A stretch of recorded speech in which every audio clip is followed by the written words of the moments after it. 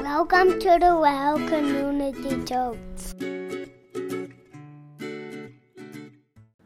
The movie The Princess Bride is filled with some epic scenes, but there's none better than the chatty fencing duel between Inigo Montoya and the Man in Black on top of the cliffs of insanity. And as you know, if you've seen the movie, I'm assuming we've all seen the movie. Spoiler alert if you haven't. It's 1987, so I think we have some time. But Inigo Montoya dedicated 20 years of his life to studying swordplay to avenge the death of his father. But as he duels the Man in Black among the ruins of the castle, it suddenly dawns on him that he's underestimated the skills of his opponent.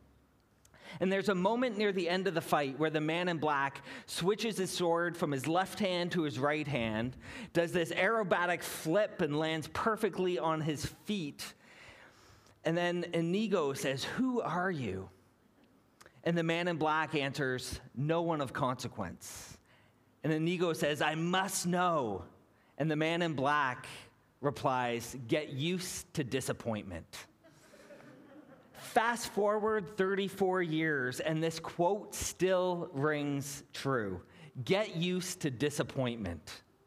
When I look back over the last year and a half, we've all had to get used to one disappointment after another. And just when we thought we were getting out of one season, we were back in a lockdown for another. And like Inigo Montoya, we started lockdowns thinking that this would be over quickly. But like the Man in Black, this pandemic has been deceptively skilled at disrupting our expectations, which has left us wrestling with this tension of getting used to disappointment, getting used to discouragement, getting used to the feeling of sadness and displeasure caused by non-fulfillment of one's hopes or expectations, or a loss of confidence and enthusiasm.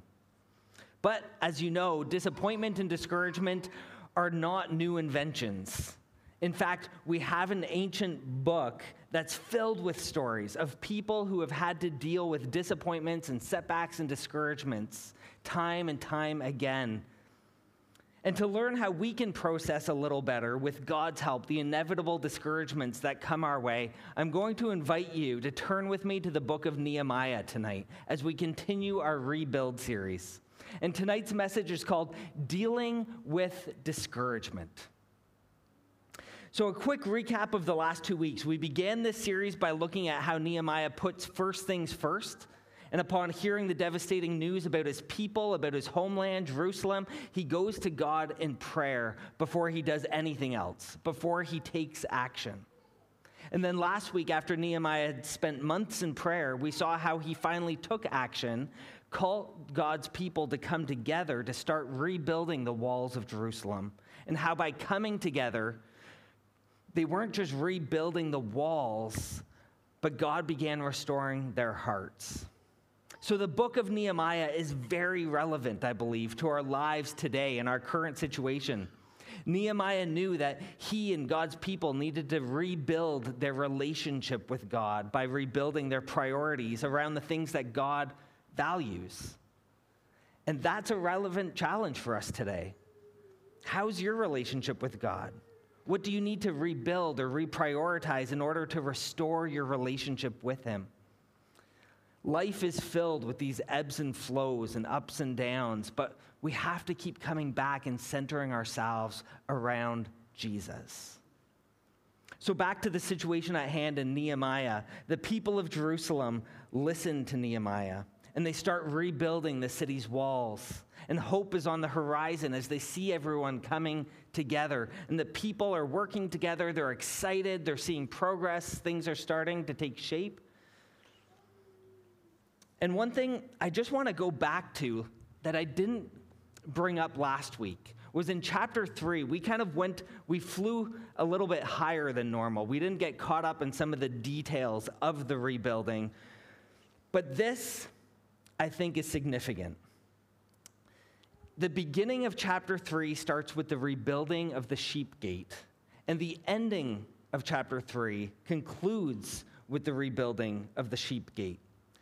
And it kind of shows us this full circle picture of everyone coming together. But what's so significant about the sheep gate is that this is the place that was close to the temple where sheep were kept waiting to be sacrificed. So Nehemiah, by putting this first, is saying, put God first. Again, this is all about putting God first in our life. And he's saying, hey, it starts with the sheep gate and it ends with the sheep gate, because we're not just rebuilding the walls of Jerusalem, we're restoring our relationship with God.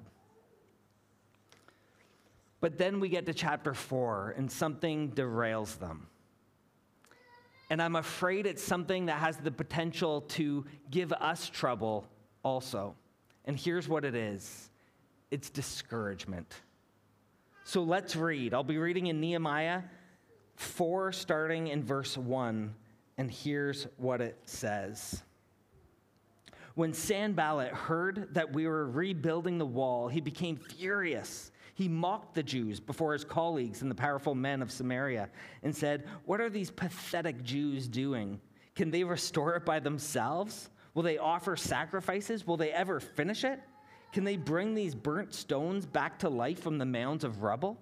Then Tobiah the Ammonite, who was beside him, said, "Indeed, even if a fox climbed up what they're building, he would break down their stone wall." These guys are mad. Sanballat and Tobiah. Now, Tobiah, we're not quite sure who he is. He might have been a foreign official, but Sanballat was the governor of Samaria, and he opposed Nehemiah because Jerusalem and Judah had previously been under his jurisdiction. But now he's received a letter, the king's orders, that Nehemiah is allowed to go about and start rebuilding the city. So they decide to use one of their oldest tricks in the book. They decide to use a barrage of words to attack morale. More or less, the insults are giving off a sense of, what are you going to do? Pray up the wall? And that last line about if a fox climbed up what they're building, that it would break it, that was kind of like their zinger of the day. But it's interesting to note how some of these same dynamics and tactics are taking place in the church today. And not just here at the Well, I'm talking about all over the country. People are using a barrage of words to attack morale. Now, they might not be saying them to you directly, but think about the amount of words and information you absorb and consume every time you go on social media and the news feeds. This is why I've shared in many of my online messages, I've had to keep removing these apps from my phone. I would try adding them again, and Amanda would notice right away because there was just something that was bringing me down. She would pick up on a heaviness, and my insecurities would start coming out. People are using words to express their views on pro-vaccine and anti-vaccine and pro-mandates and anti-mandates, and churches should remain open to everyone, and churches should be closed while we're still battling the fourth wave, and so on. So what can we learn from Nehemiah to help us battle discouragement? Well, first, name your discouragement. Name what you're facing and what you're feeling and carrying. Nehemiah again underscores the centrality and effectiveness of prayer as he names his discouragement. Verses 4-6 say, "Listen, our God, for we are despised. Make their insults return on their own heads. Let them be taken as plunder to a land of captivity. Don't cover their guilt or let their sin be erased from your sight, because they have angered the builders." Again, Nehemiah is putting first things first. He prays. But what's interesting is that this time it's not a personal prayer. He's actually leading a communal prayer. He's saying, "Listen, our God, not my God, for we are despised." So now another thing to note is that Nehemiah isn't calling down eternal damnation here. He's simply saying, don't let this injustice go unnoticed. Don't let them get away with what they're doing. They're not just insulting us, they're insulting you, God. So verse 6 goes on and says, "So we rebuilt the wall until the entire wall was joined together up to half its height, for the people had the will to keep working." They named what was in front of them, and they asked God for help, enabling them to continue on. And an old pastor of mine once told me that stress, and in this case, disappointment and discouragement, is the difference between your expectations and reality. And whatever that difference is how much stress or discouragement or disappointment you have. The greater the gap, the more you'll feel it. The greater the difference, the greater the discouragement. So for example, we thought that COVID would last a few weeks, and then the reality is that we're still in this a year and a half later. And for me, my gap's pretty large because I thought July 2020 we'd be back in here. Or perhaps when we started off planting this church, you start thinking that, man, we're going to reach this community of young kids and families, and we're going to be at 1,000 in 5 years, and we're getting to the 4-year mark, and we're like, okay, we're not quite at 1,000, but Tim Keller, a pastor of an influential church in New York City, he noticed that after 9/11, a significant number of people weren't doing well. And in fact, there was a high number of people leaving the city and leaving the ministry, and the dropout level was alarming. And the reason that he gave for this problem is that most people in New York City had not allowed themselves the time and space necessary to process the pain, the trauma, the disappointment that took place during their lives throughout and after 9/11. And Keller uses that experience to suggest that we're not going to see the cost and the result of this current pandemic now or even soon. He says we're going to see it in the future. And that's why it's so important to admit and to name as soon as possible that this has been hard on us, that we're discouraged, that we have disappointments to process, perhaps losses to sit with that life has thrown our way, loss of opportunities, jobs, visits with family members, family get-togethers. Christmas was weird having the family drop gifts on the front porch and then you go home and watch each other on Zoom open them. There's been a loss of peace. The constant ups and downs are tiring. They're burning us out. Even just the news, navigating that and watching it day after day. And those who are on the front lines, who are working with the public, they're being harassed and they're being attacked in some cases. There's loss of relationships. People have found that there's no middle ground anymore. That if you don't agree exactly with someone, well, you're canceled. You can't be friends anymore.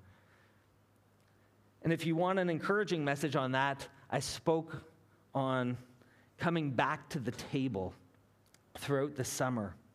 I think I called that one "Oh for the Love," because I was just getting so frustrated. Come back to the table.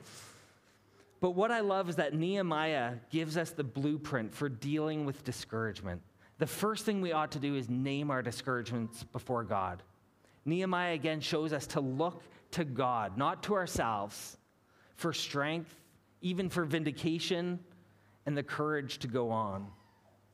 Well, this infuriated the officials. So verse 8 says, they all plotted together to come and fight Jerusalem and throw it into confusion.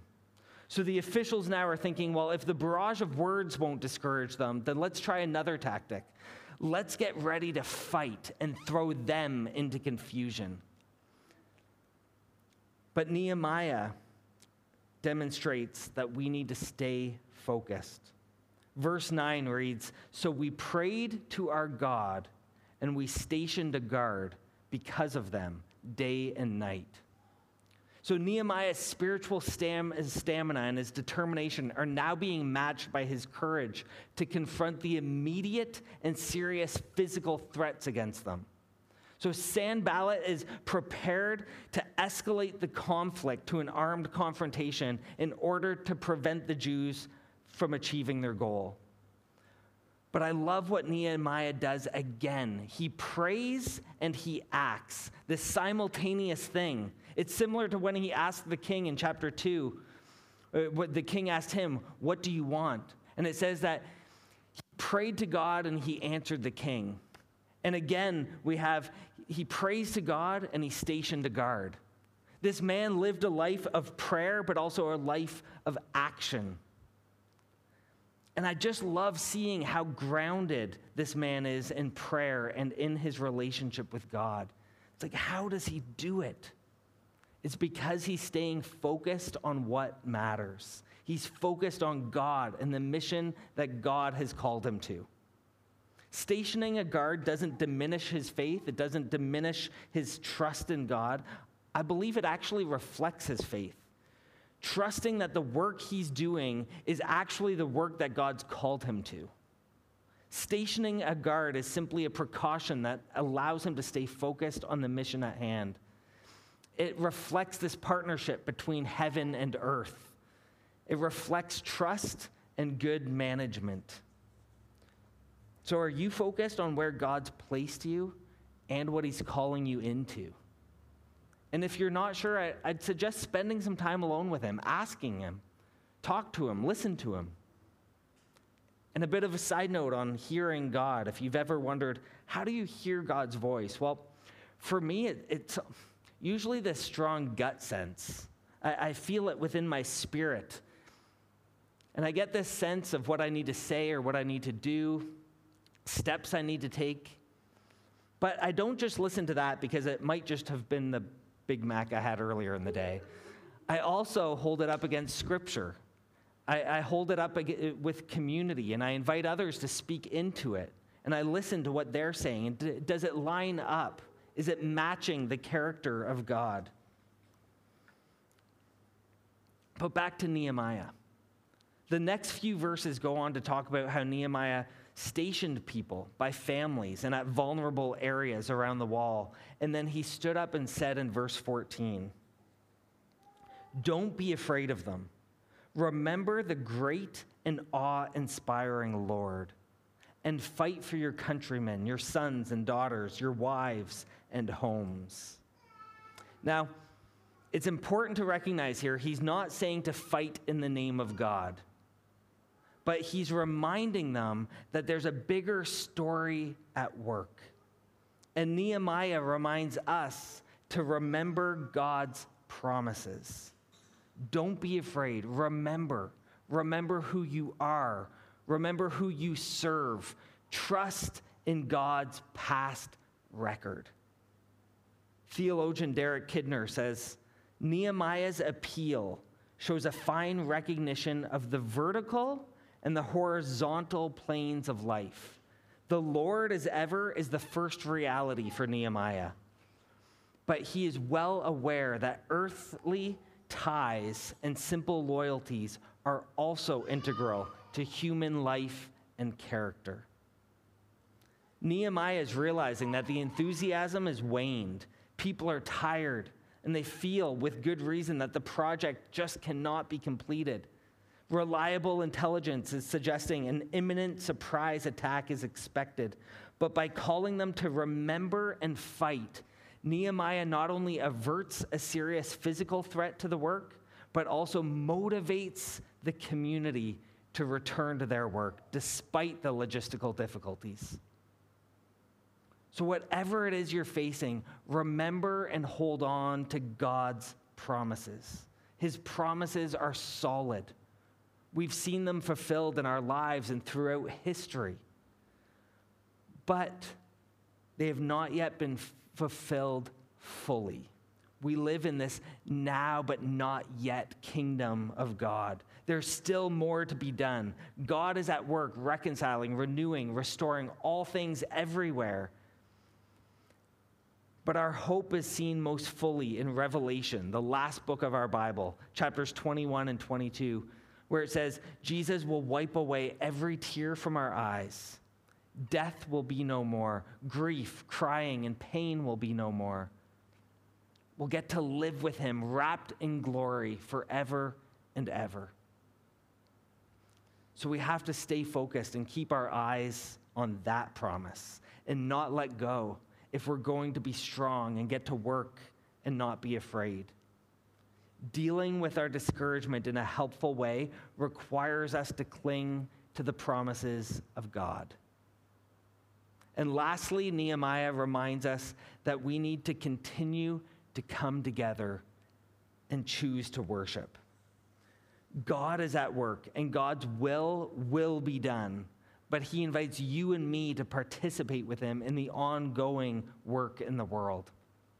So in Nehemiah verses 19 and 20, Nehemiah says, the work is enormous and spread out, and we're separated far from one another along the wall. Wherever you hear the trumpet sound, rally to us there. Our God will fight for us. In other words, we need each other. We need to come together, and we need to stand strong together. But we also need to decide who we're going to worship, who we're going to follow in this life, because everyone worships someone or something. It's just a matter of what or who. And for those of us who choose to worship and follow Jesus, we need to continue to come together to encourage one another.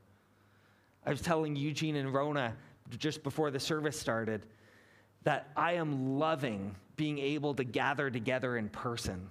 And I know not everyone's able to be here, but it just fills me with so much joy and hope, because for a year and a half, I was in my kitchen by myself, wondering if you guys were even paying attention or listening or what God was doing. There's an importance in coming together and being connected with one another in person and even online. I'm encouraged by the emails and messages I get where we can follow Jesus together.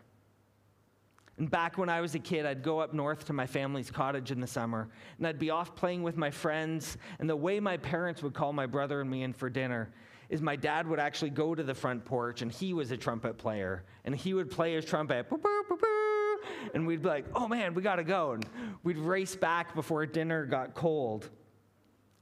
And that's kind of what's happening here. It's a rallying cry. Nehemiah is saying, when you hear the trumpet, we need you back here. We need to face what's coming together for strength and to know that we're not alone. And even as I was thinking of this, I was picturing the old school churches with the giant bell, the ba-bong, ba-bong, and I'm like, wouldn't that be great? Most of Binbrook would kill us, but a rallying cry to say, we need you here. We're meeting to encourage and equip one another to follow Jesus. So when you see the notification that our service is starting, that's kind of our rallying cry now. Your phone's like, boop, oh, service is starting soon. We need you here, and we need you engaged to encourage one another, to stand strong together, and to reach our community for the glory of God. So I'm so excited that our worship team tonight is leading us in the song, I Choose to Worship, because life is hard. There are great seasons, and there are seasons of great discouragement. But that's when it's even more important that we come together and we choose to worship.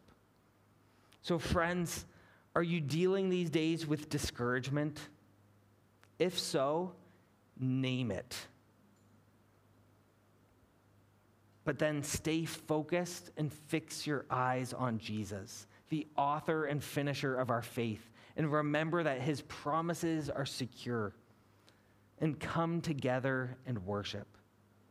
So will you choose to worship him tonight and for the rest of your life? Because it's the best decision that you will ever make. So as I wrap up, I'm going to invite you to respond to the message by participating in communion. That you're invited to the Lord's table. You're invited to have a relationship with Jesus. And communion is an act of remembrance, which helps you become present to his presence among us.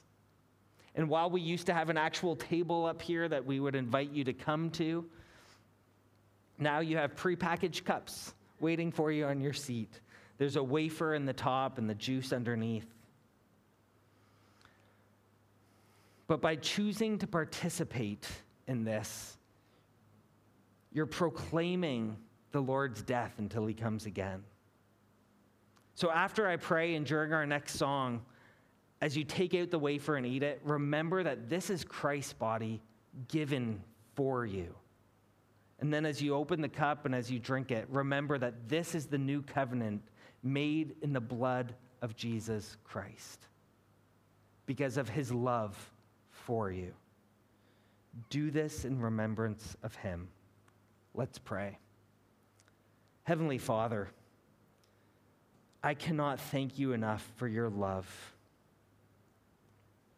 And for anyone here tonight who is wrestling with a spirit of discouragement, I pray that you meet with them right where they are. God, help them to name what it is they're discouraged by. Help them to admit it.